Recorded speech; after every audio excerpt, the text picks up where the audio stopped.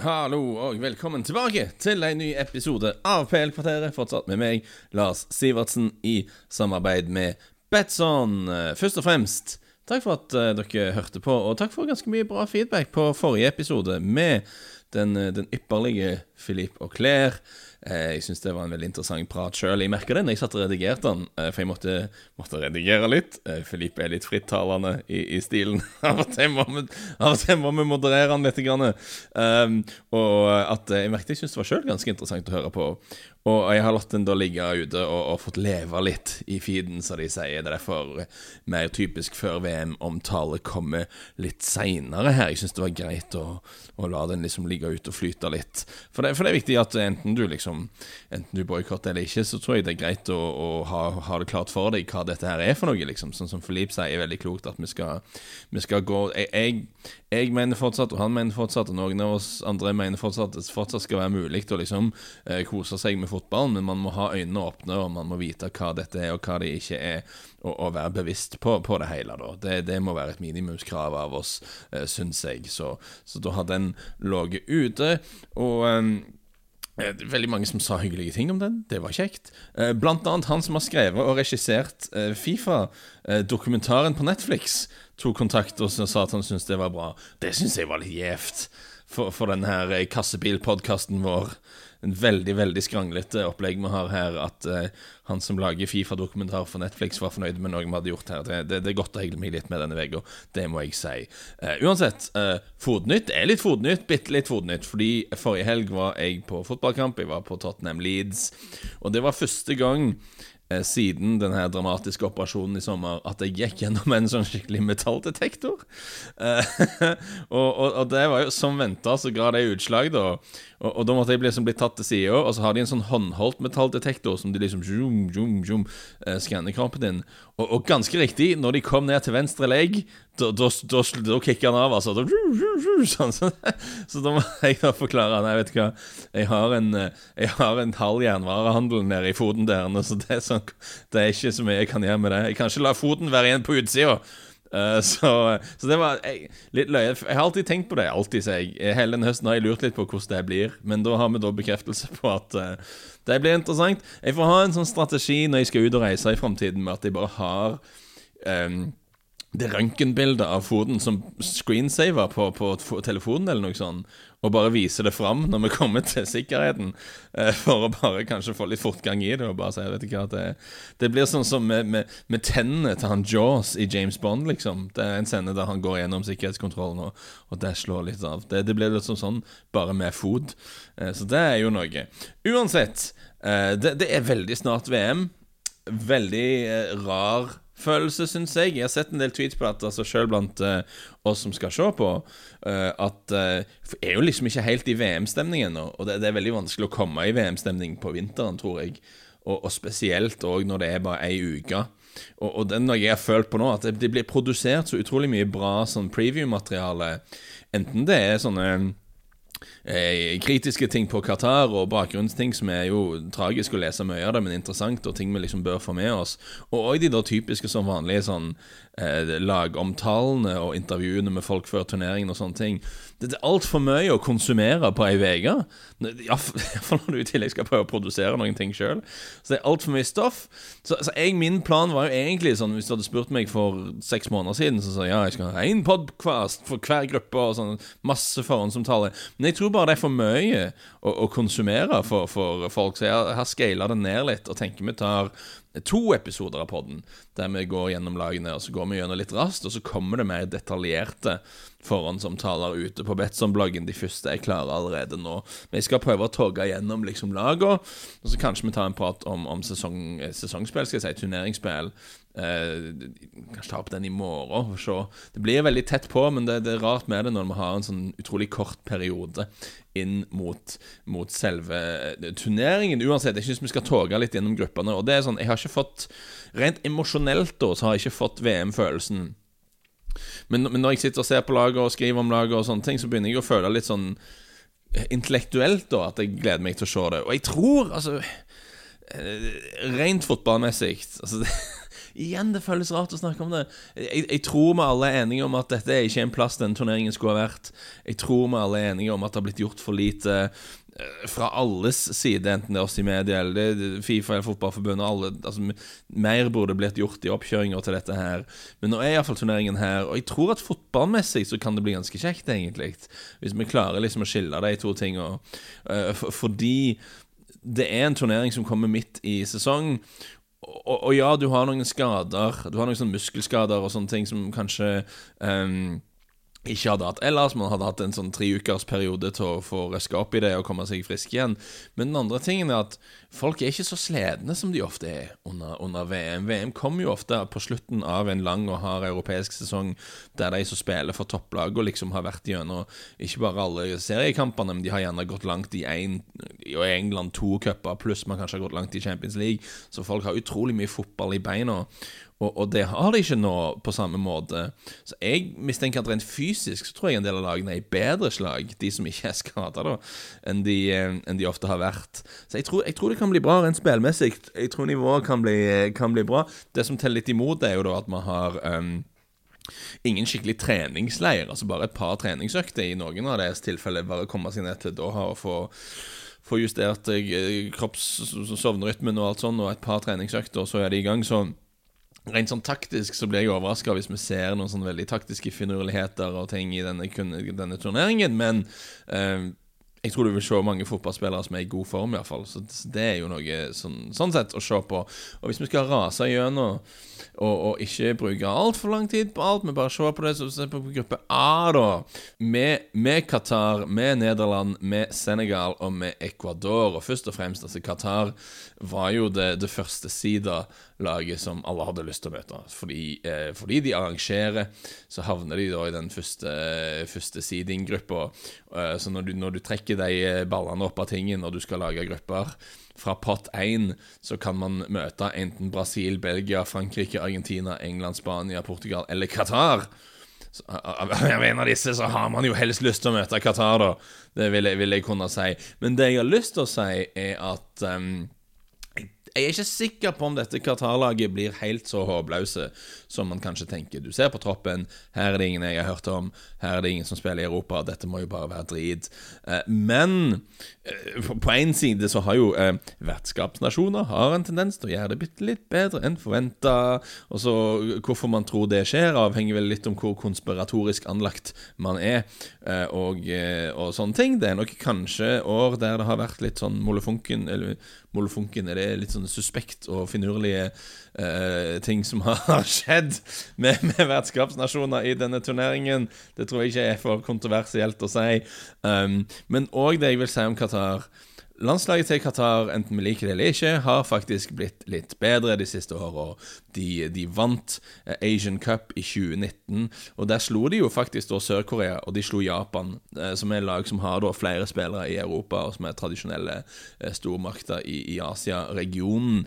De deltok i Copa America i 2019, og det husker jeg, for jeg så 1 eller 2 av de gruppespillkampene. Jeg har minner om at jeg satt opp og så på dette laget og syntes de var en del bedre enn jeg hadde trodd de skulle være. Bare rent spillmessig, altså de vant vel ingen kamper, men jeg husker jeg satt og så på de. Det kan ha vært var det mot Paraguay eller noe sånt, der jeg bare satt og sa ok, dette laget er liksom ikke en vits i hvert fall. Og de deltok i CONCACAF Gold Cup i 2021. Der vant de grupper si foran da Honduras, Panama og Granada. Og de slo ut El Salvador før de røyk mot USA. Så ok, jeg vet ikke hva nivået på motstanden og sånne ting er. Men poenget mitt er, jeg tror ikke de taper 5-0 hver kamp liksom. Jeg tror ikke de er et så dårlig lag. En annen ting er at landslagsspillerne til Qatar har på en måte vært på en sånn treningsleir i lang tid nå. De har blitt tatt ut av klubblagene sine i Qatar og har bare trent sammen i lang tid for å bli klare til denne turneringen. De bør ha et lite fortrinn der. Men en ting jeg tror teller litt imot de er måten de spiller på, rett og slett.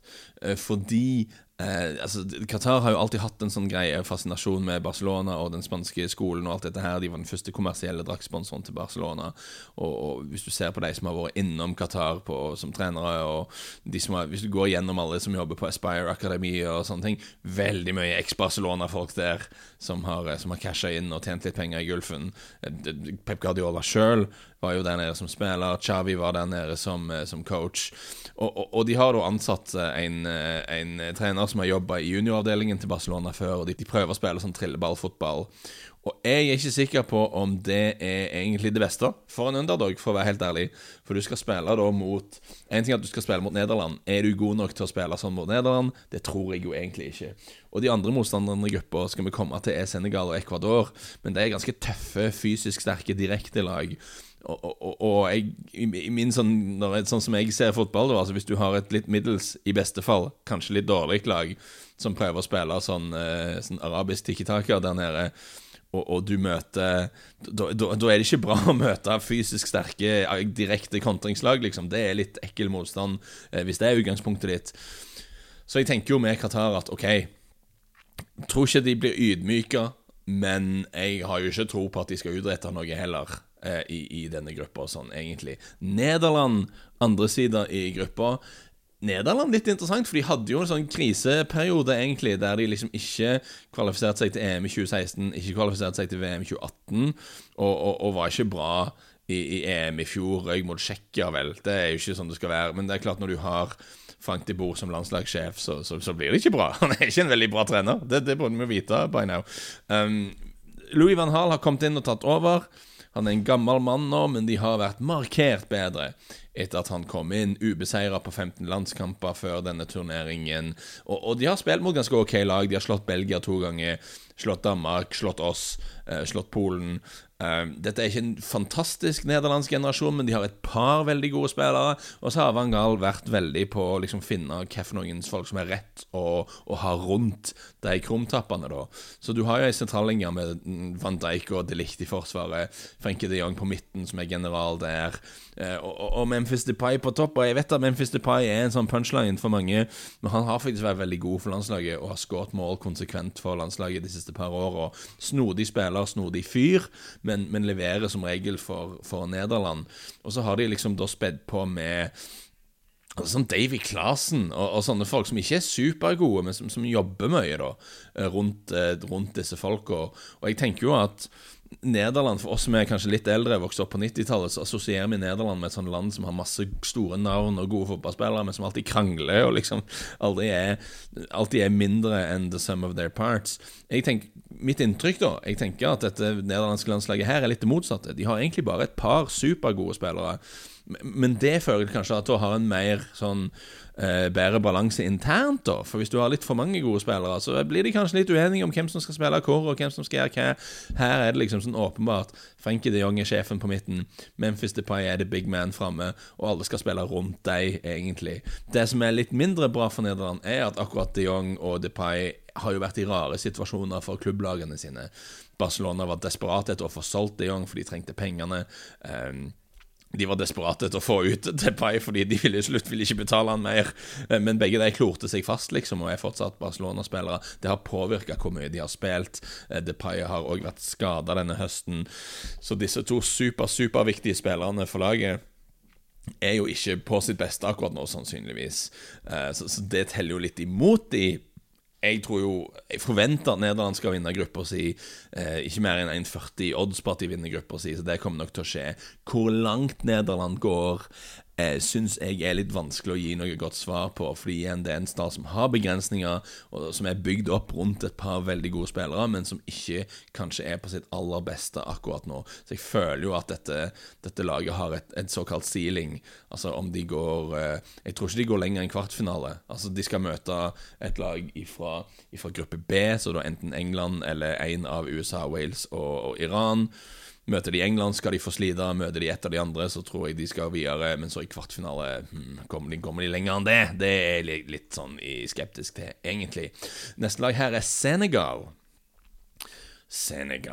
Og litt det dette med at Sadio Mané har blitt skadet da, som veldig skuffende. Og selvfølgelig det den store storyen rundt Senegal, men det har litt mye å si, fordi i utgangspunktet hadde jeg lyst til å flagge opp Senegal som sånn, wow, dette et interessant lag, dette kan gjøre noe, fordi de regjerende Afrikamestere, og de har liksom ting som jeg i hvert fall ser etter i et turneringslag, og det at de har en god keeper, Edward Mendy, ikke trøblet litt for Chelsea, men han bedre enn en del andre keepere i denne turneringen i hvert fall, og bedre enn del keepere afrikanske land har kommet til VM med før, må man kunne si.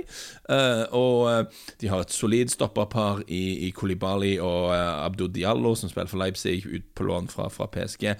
De to, solid, robust stopperpar, og på midtbanen har de da sånn Idrissa Gueye, Cheiko Kouyaté, altså tøffe karer som springer og tupper folk i leggen og sånn, og så har de da fart på topp i da Sadio Mané selvfølgelig den store stjernen, men også Ismail Assar fra Watford, som jo for god for å være i championship egentlig, og Boulaye Dia, som har skåret litt mål i Serie A denne sesongen, spilt for Villarreal før Salernitana nå.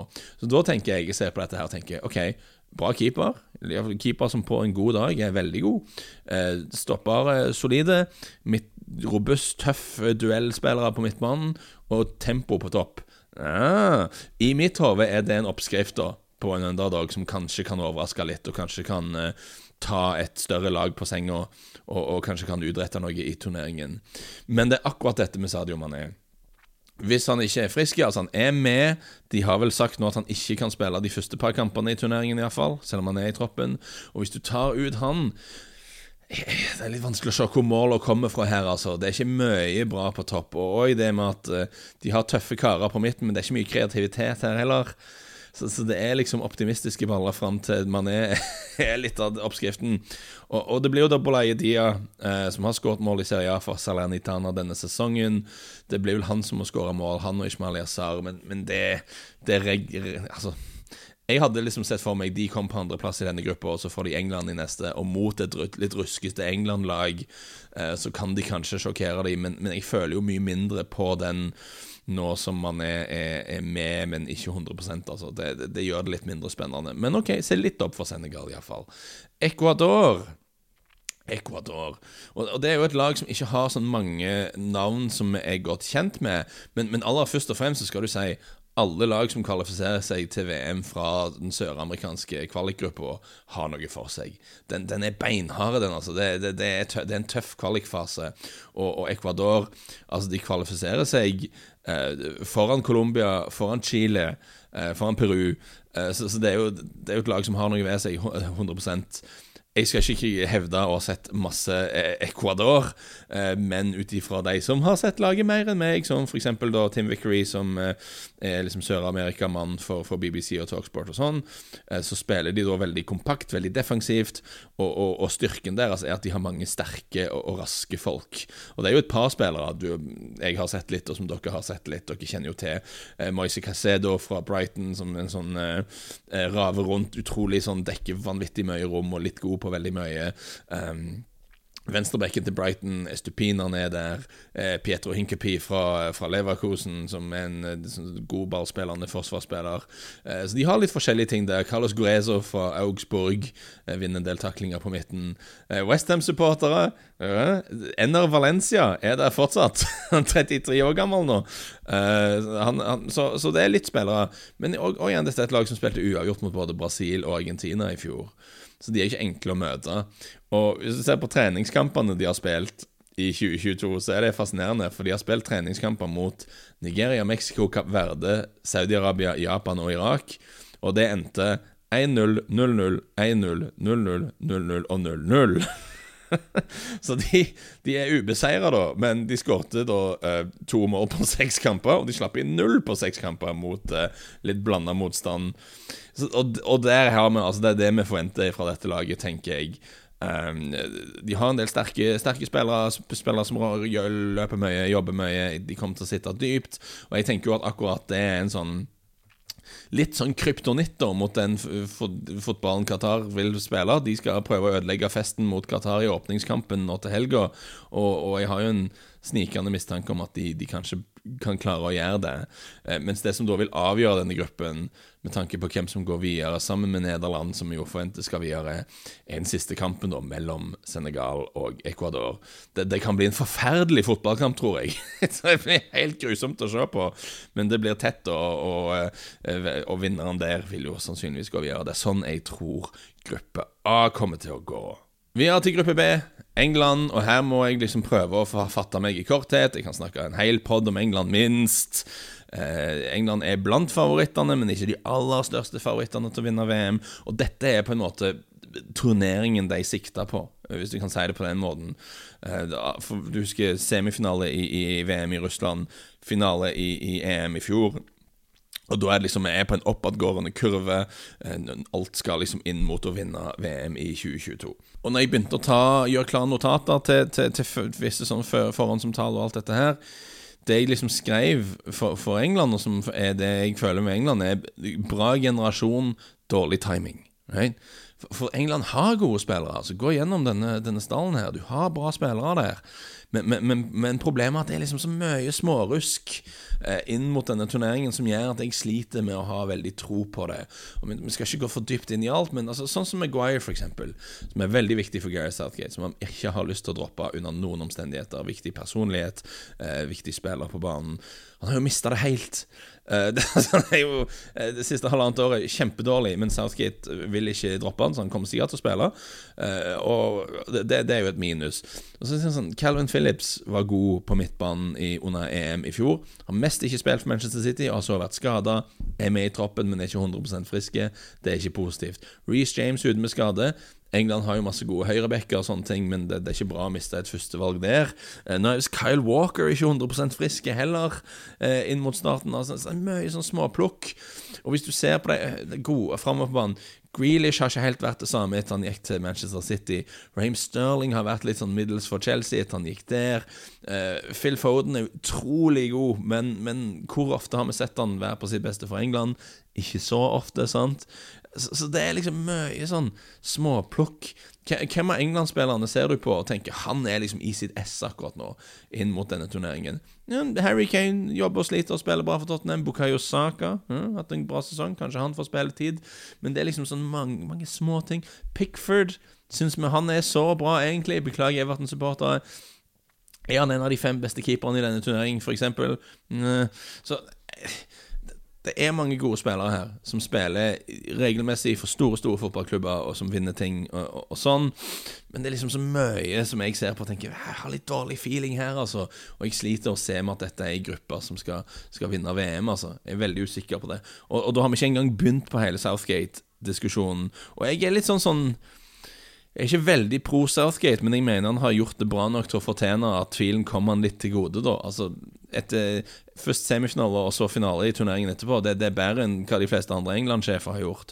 Så er det alltid de som vil mene at han har en utrolig bra generasjon og ikke får det beste ut av de, og at han er for defensiv, og det kan godt være, men igjen når du taper en finale på straffespark, så vet jeg jo ikke om du kan slakte manageren for fullstendig feil opplegg i den turneringen i etterkant, altså da synes jeg vi er litt på villspor.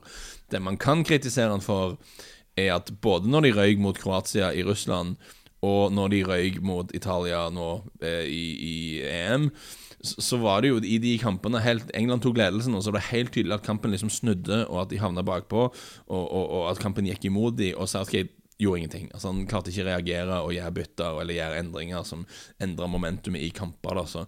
Sånn kampledelse er kanskje et område der man kan kritisere han litt for.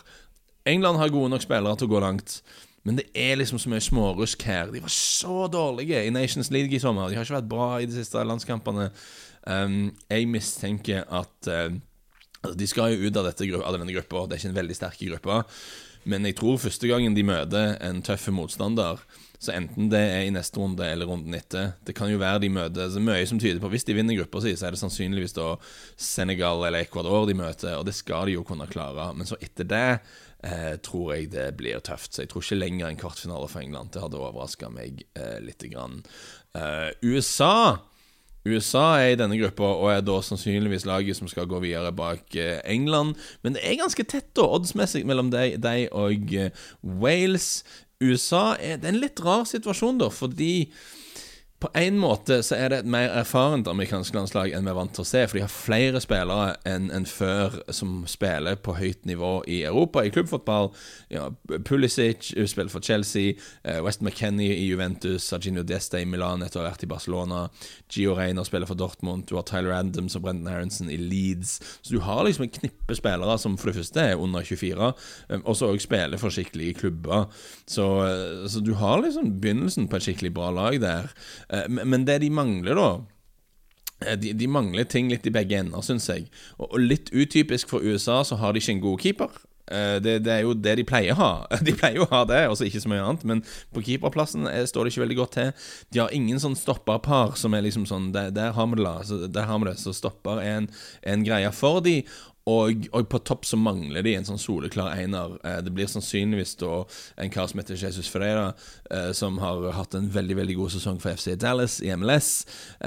Ikke en typisk nier egentlig, litt mer sånn falsk nier, faller av litt. Og de prøver å spille ganske sånn ballbesittende fotball, og så det jo han som skal falle av, og så spiller litt vegg med Pulisic. Jeg har ikke nevnt Yunus Musa, spiller for Valencia, og en bra spiller. Så det en del bra ting her. Men jeg frykter litt for dem, fordi de har kvalitet på banen, men ikke veldig mye kvalitet I hver ende av banen. Og det føler jeg spesielt I turneringsfotball noe som ofte gjør at du kan snuble da.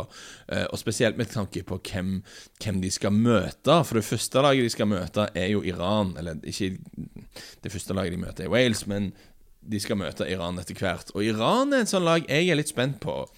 Ikke for jeg tror det blir kjekt å se på, jeg tror det blir forferdelig å se på, men de et lag som jeg tror kanskje litt bedre enn noen kanskje tror.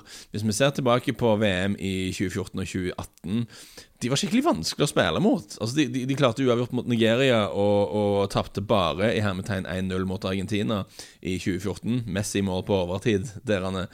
Og I 2018 så slo de Marokko, tappte 1-0 mot Spania og klarte uavgjort 1-1 mot Portugal, og der var de veldig nærme å vinne, og da hadde de toppet hele gruppa hvis de hadde satt den sjansen de hadde på slutten av den kampen. Så de gjerrige Iran. De har ikke mange store profiler, men de et gjerrig lag, mange erfarne, rutinerte karer der, trent av Carlos Queiroz igjen, som en veldig, eller I hvert fall, jeg vet ikke om han alltid sånn, men som landslagssjef for Iran tidligere, som han har vært, og for Egypt, der han var for ikke lenge siden, veldig, veldig defensiv, ofte forferdelig å se på disse landslagene til Queiroz. Men kanskje det riktig for Iran da, og det de også har de har to angripere som jeg liker I Sardar Azmoun, som skårte masse mål I Russland for Zenit St. Petersburg, ikke helt slått til I Tyskland ennå, men det klart han har mye fotball I seg, har skåret mye mål på landslaget, og Mehdi Taremi som en sånn liten favoritt, for jeg liker historien hans. Han spilte I Iran veldig lenge og dro til Qatar og sånn, men når han var 27 da, så tenkte jeg, vet du hva, tenkte han at han hadde lyst til å prøve seg I Europa, som han dro til Rio av I Portugal, og der var han jo så bra I sin første sesong der, at Porto bare snappte han opp, og han har hatt nå 2,5 sesonger for Porto, der han gjør en fantastisk jobb som midtspiss for deg, og jeg synes det litt kult at I en tid der liksom alle blir scoutet fra de 13 liksom, og du har stats på alle og Y-scout har kontroll på alt og sånne ting, at du faktisk har en kar som igjen I en alder av 27 spiller I Gulfen, aldri spilt I Europa, som viser seg å være god nok til å være midtspiss for Porto og skåre mål I Champions League og sånne ting. Det finnes fortsatt spillere der ute, og Mehdi Taremi, god gammeldags midtspiss, sterk, bevegelig, har sansen for han, og man får noen sjanser å jobbe med I denne gruppa. Det jo mer usikkert. Men jeg ser jo at oddsen tyder jo veldig på at Iran skal komme sist her.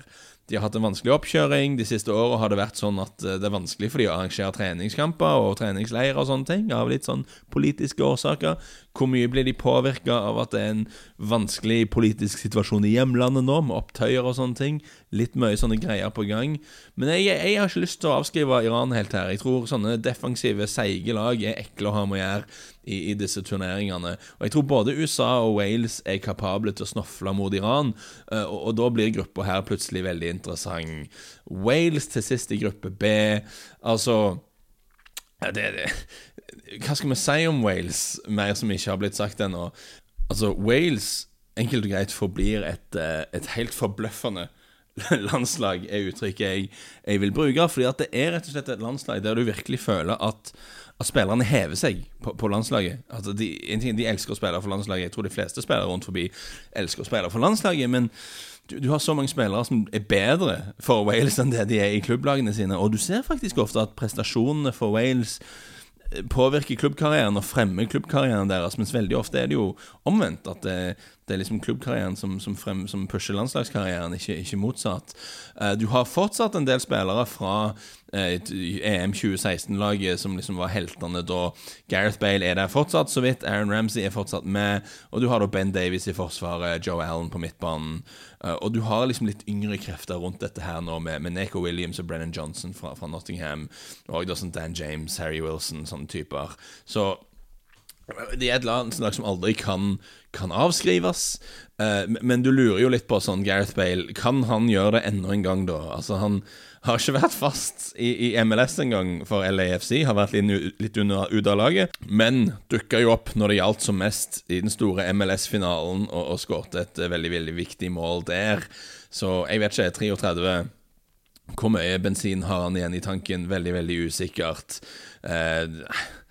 Jeg får liksom ikke helt føling av Wales, men igjen, alle som har avskrevet Wales før har endt opp med å se dumme ut på et eller annet tidspunkt. Altså de et sånn lag, og du har profiler som kan gjøre ting, og det hadde jo vært fantastisk å se Kiefer Moore, vikinglegenden Kiefer Moore, som har hatt en veldig usannsynlig karriere, vil jeg si, har kommet seg helt opp i Premier League nå, og skåret mål der, og med sine 196 centimeter kan han plutselig gjøre noe i et VM. Jeg synes jo det hadde vært løye.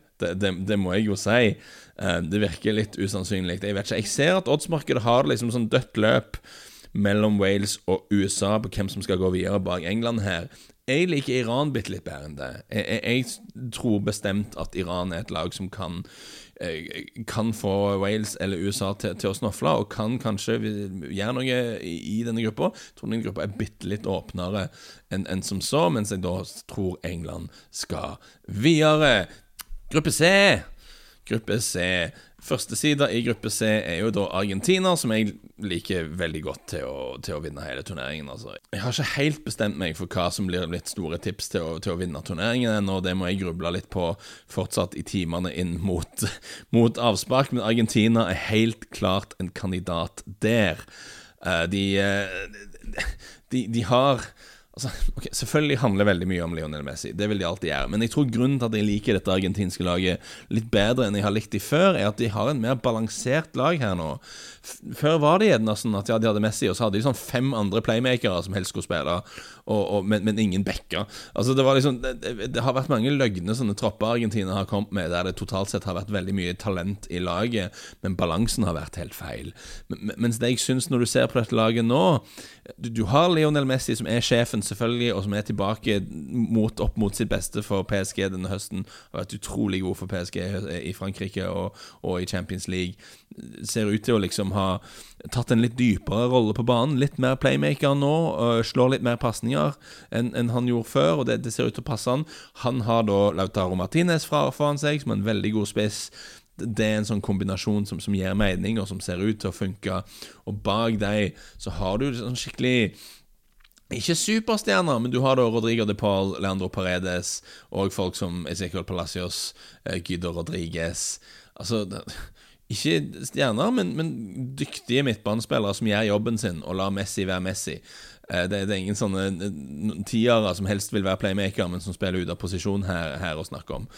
Og du har også et stoppapar, altså hvis de blir friske begge to, det litt usikkert med Romero, men hvis du får Cristiano Romero og Lisandro Martinez sammen bak, Otamendi har spilt en del, men det må jo være tid for Martinez nå. Men de to sammen jo da, må være det sinteste stopperparet i hele turneringen. Så jeg tenker jo det litt. Jeg får en bedre feeling av dette argentinske laget enn jeg har pleid å få før, rett og slett fordi det virker mer balansert på meg. Og Messi i god form, han har en god spiss sammen med han der fremme. Du har litt andre folk som, altså Di Maria jobber fortsatt godt og fortsatt en bra spiller hvis han blir friske, har vært litt skadet.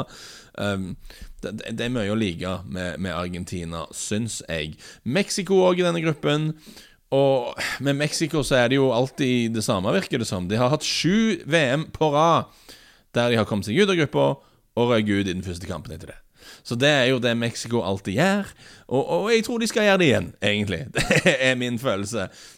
Det positive med Mexico at de har veldig mye erfaring, de har mye rutine. Hvis du ser det, de har sånn Andres Guardado med fortsatt. 36 år gammel nå, 179 landskamper. Og Hector Herrera der over 100 landskamper nå. Hector Moreno i forsvaret 126 landskamper. Disse gutter her, vet du. Og du har da jeg veldig fan av Chucky Lozano for Napoli. Litt skadet av og til og sånne ting, men på sitt beste han veldig rask og morsom spiller. Jeg liker treneren deres, selv om jeg forstår det sånn at det veldig mange Mexico-supportere som ikke det. Tata Martino har trent Barcelona før, har trent Argentina, har trent Atlanta United i MLS. Hvis dere husker den store Almiron-praten min for noen episoder siden, så var det da Tata Martino som var sjef når Atlanta var utrolig kjekk å se på. Startet bra for han i Mexico, men har falt litt av siden. Uansett, jeg tror, altså jeg liker de godt nok til at jeg tenker de skal gå ut av gruppa. Det store spørsmålet jo på topp da, der Raúl Jiménez dessverre ikke seg selv helt ennå, og de har ikke noen gode alternativer til han egentlig.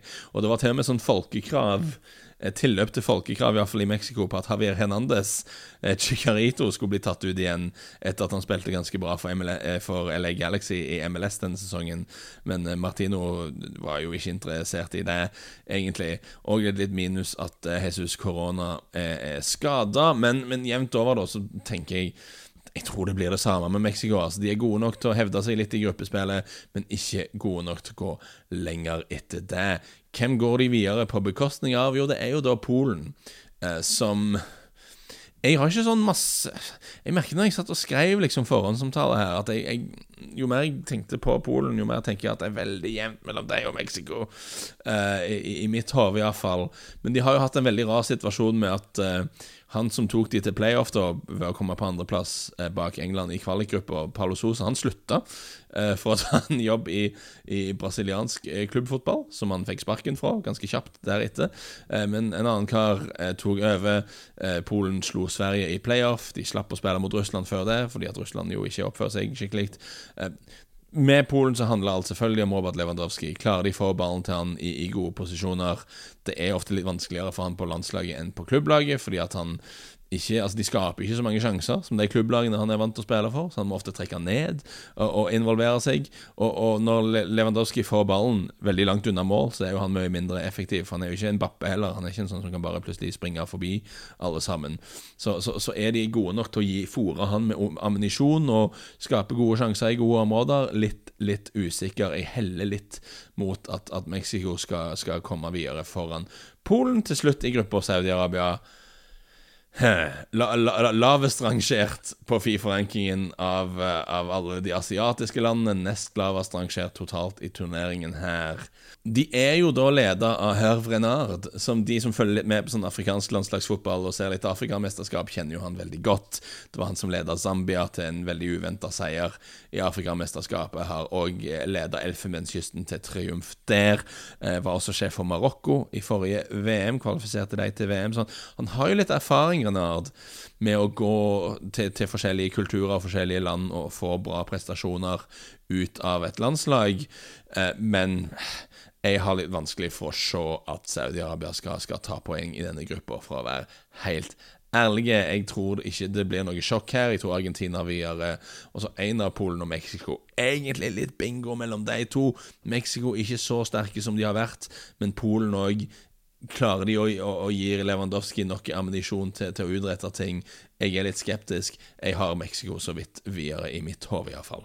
Og til sist, i denne podden i hvert fall, i gruppe D, der det også litt å snakke om da. Jeg er klar over at dette har blitt i kjent stil blitt en lang podd, så jeg skal prøve å være litt kjappe. Men Frankrike burde jo nesten hatt sin egen episode, for der det mye å snakke om. De har et rart utgangspunkt, fordi på papiret, altså hvis du gir alle spillere en score fra 1 til 100, og så legger du sammen hvem av lagene i denne turneringen som har størst tall, så tror jeg vel kanskje Frankrike kommer på topp, sant? De kan ikke være langt under å ha den sterkeste troppen på papiret, selv om Kanté og Pogba er ute med skade, selv om Nkunku nå er skadet. Det er så mange bra spillere her. Du har årets Ballon d'Or-vinner på topp, sammen med det som da sannsynligvis er verdens beste spiller, i Kylian Mbappé, selv om han har blitt litt ufordragelig etter hvert. Dette er et forrykende bra fotballag på papiret. Men så er det jo en del sånne ting her da. At Kanté mangler er jo ikke bra, men jeg tror faktisk at Paul Pogba er et større tap her. Og jeg vet at Paul Pogba har sine kritikere som klubbspiller, men han har vært veldig viktig for dette landslaget. Og litt fordi han er visst en viktig leder i den gruppa og sånne ting, men også fordi Didier Deschamps er en utrolig konservativ trener som tar ut laget, altså da laget er defensivt, de tar ikke noe særlig risiko, og det faller ofte da til Paul Pogba å være den kreative gnisten på dette laget. Og når du tar han ut, nå er spørsmålet, hvem er da den kreative gnisten på den midtbanen? For med Kanté ute, så bruker de Tchouaméni i den rollen, og han er kanskje ikke så god som Kanté er på sitt aller beste, men Kanté er ikke egentlig så god som Kanté var på sitt aller beste lenger, og Tchouaméni gjør en god jobb som anker for Real Madrid. Tror det skal gå helt greit. Men hvem erstatter Pogba? Det er det da. Guendouzi, er det Veretout, Adrien Rabiot kommer nok til å spille. Det er ikke det samme, altså. Så jeg tror det har litt å si. Og det sies jo da at den sånn interne harmonien er ikke helt så god i Frankrike som man var i 2018. Det var en del krangel og uenighet og sånne ting under EM, og det tror jeg har ganske mye å si for denne gruppa her, om de kommer godt overens eller ikke. Så det er en ting jeg lurer litt på. Deschamps har visst nok sagt da at han skal legge om til 4-bekslinja i stedet for å bruke 3-bekslinja. Det ligger an til at de skal ha en slags sånn midtbanediamant med da Mbappé og Benzema på topp og Griezmann som en tier sannsynligvis. Stakkars Giroud må være på benken igjen. Han er jo alltid god når han spiller for Frankrike, men de får liksom ikke helt plass til han. Det kan være de har legget om til å spille med vinger, for Ousmane Dembélé har jo vært bra igjen for Barcelona. Det er masse sånne alternativer på topp, og de har jo gode forsvarsspillere. Så det kan rett og slett hende at vi ser litt det samme som vi gjorde i Russland, at de har et forsvar som bare kan stenge døren og holde tett, og en midtbane som jobber godt og sånne ting, og så har de individualister på topp som vinner kampene på egen hånd. Det kan de kanskje gjøre, men jeg er liksom ikke helt solgt. Det er litt sånn dårlige vibrasjoner herrene fra hele opplegget, synes jeg. Og jeg er skeptisk til Deschamps. Jeg er fortsatt litt sånn, har arr i sjelen etter at han i EM da bare spontant legger om til 3-bekslinger og bruker Rabiot som wingback. Venstre wingback også var det vel, som han aldri har spilt før noen gang. Det var noe han plutselig prøvde før åttedelsfinalen og røyk ut, som han jo fortjente mot Sveits. Ikke tro på det er rart å si det om en VM-vinner da, men jeg er skeptisk til om at jeg tror Deschamps som trener ikke er et stort pluss. Det vil jeg argumentere for i hvert fall. Uansett, Frankrike er i gruppa med Danmark, og Danmark er litt sånn, de har blitt alles favoritt-outsidere, føler jeg, når jeg leser andre sånne før VM-omtaler og sånne ting. Alle er sånn, se opp for Danmark. Og jeg tenker at hvis alle ser opp for Danmark, så er det jo ikke noe overraskelse lenger om de gjør det bra. Kanskje de ikke er en underdog lenger. Kanskje dette rett og slett bare er et bra fotballag. De har en veldig jevn tropp, de har gode spillere i alle lagdeler egentlig. Mangler litt på midtspiss. Altså, det er jo alltid et problem med dette laget, at hvem skal spille spiss? Kasper Dolberg skåret noen mål i EM i fjor, det hjalp de veldig, men han har ikke spilt noe særlig for Sevilla denne høsten. Skal det være da Jonas Wind, Yusuf Poulsen, Andreas Cornelius, Martin Braithwaite? Jeg er ikke helt solgt der, men ellers altså, midtbanen er jo glimrende, synes jeg. Du har en fin sånn mix der med Højberg og Thomas Delaney som jobber og sliter og er bra fotballspillere, og Christian Eriksen da selvfølgelig, som har vært bra for United og er en nydelig spiller. Mye å like med denne gjengen, men det er dette spissproblemet. Og så også det med at altså, både Simon Kjær og Andreas Christensen har hatt litt skadegreie i høst, og så er de helt på sitt beste i forsvaret, kanskje spørsmålstegn. jeg vet ikke helt om han får spille, men Jesper Lindstrøm har jeg sett litt spille for Frankfurt denne høsten, og har vært veldig, veldig livlig for Frankfurt, og kommer nok til å liksom bli, med beklagelser for Frankfurt, kommer nok til å bli hentet til en større klubb fremover, og kan kanskje bli en sånn liten joker for Frankrike, sånn som Damsgaard var det i EM, dersom han får spille. Men jeg har sansen for dette laget her. Jeg har endt opp med å si nesten mer negative ting enn positive ting, men jeg tror jeg synes de er gode. Jeg er helt sikker på at de kommer ut av denne gruppa. Og det er jo et lag som slo Frankrike 2 ganger tidligere i år. Så ikke helt sjokkert om Frankrike snofler i gruppespillet, at det tar litt tid før Deschamps finner ut av ting, og at Danmark kan stjele til seg en gruppeseier her. Og da åpner ting seg opp med tanke på å gå litt langt, altså. Så det er spennende. For jeg tror andreplassen i denne gruppa, hvis jeg ikke husker feil, møter jo da sannsynligvis Argentina. Og det er jo litt ugreit. Så den kampen mellom Danmark og Frankrike i gruppa her blir jo kjempeviktige. Fordi du vil mye heller vinne denne gruppa eller komme på andreplass, tror jeg.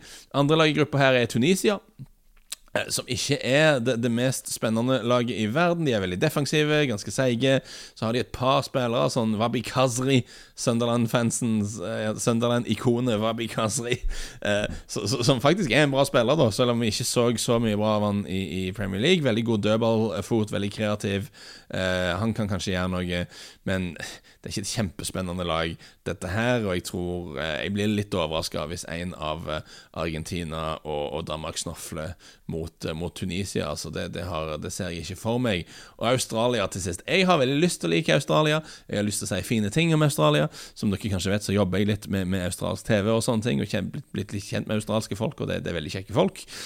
Og selvfølgelig, de har en flott idrettstradisjon. De produserer nesten alltid bedre idrettsutøvere enn skulle tro for et land med deres befolkning i mange forskjellige øvelser. Men dette er ikke en bra tropp, altså. Beklager. Jeg har så lyst til å være team Australia, men det er ikke mange bra spillere her. Du kan ikke, altså, det er veldig få som spiller på høyt nivå i Europa, og det er få grunner til å ha alt for mye tro på de.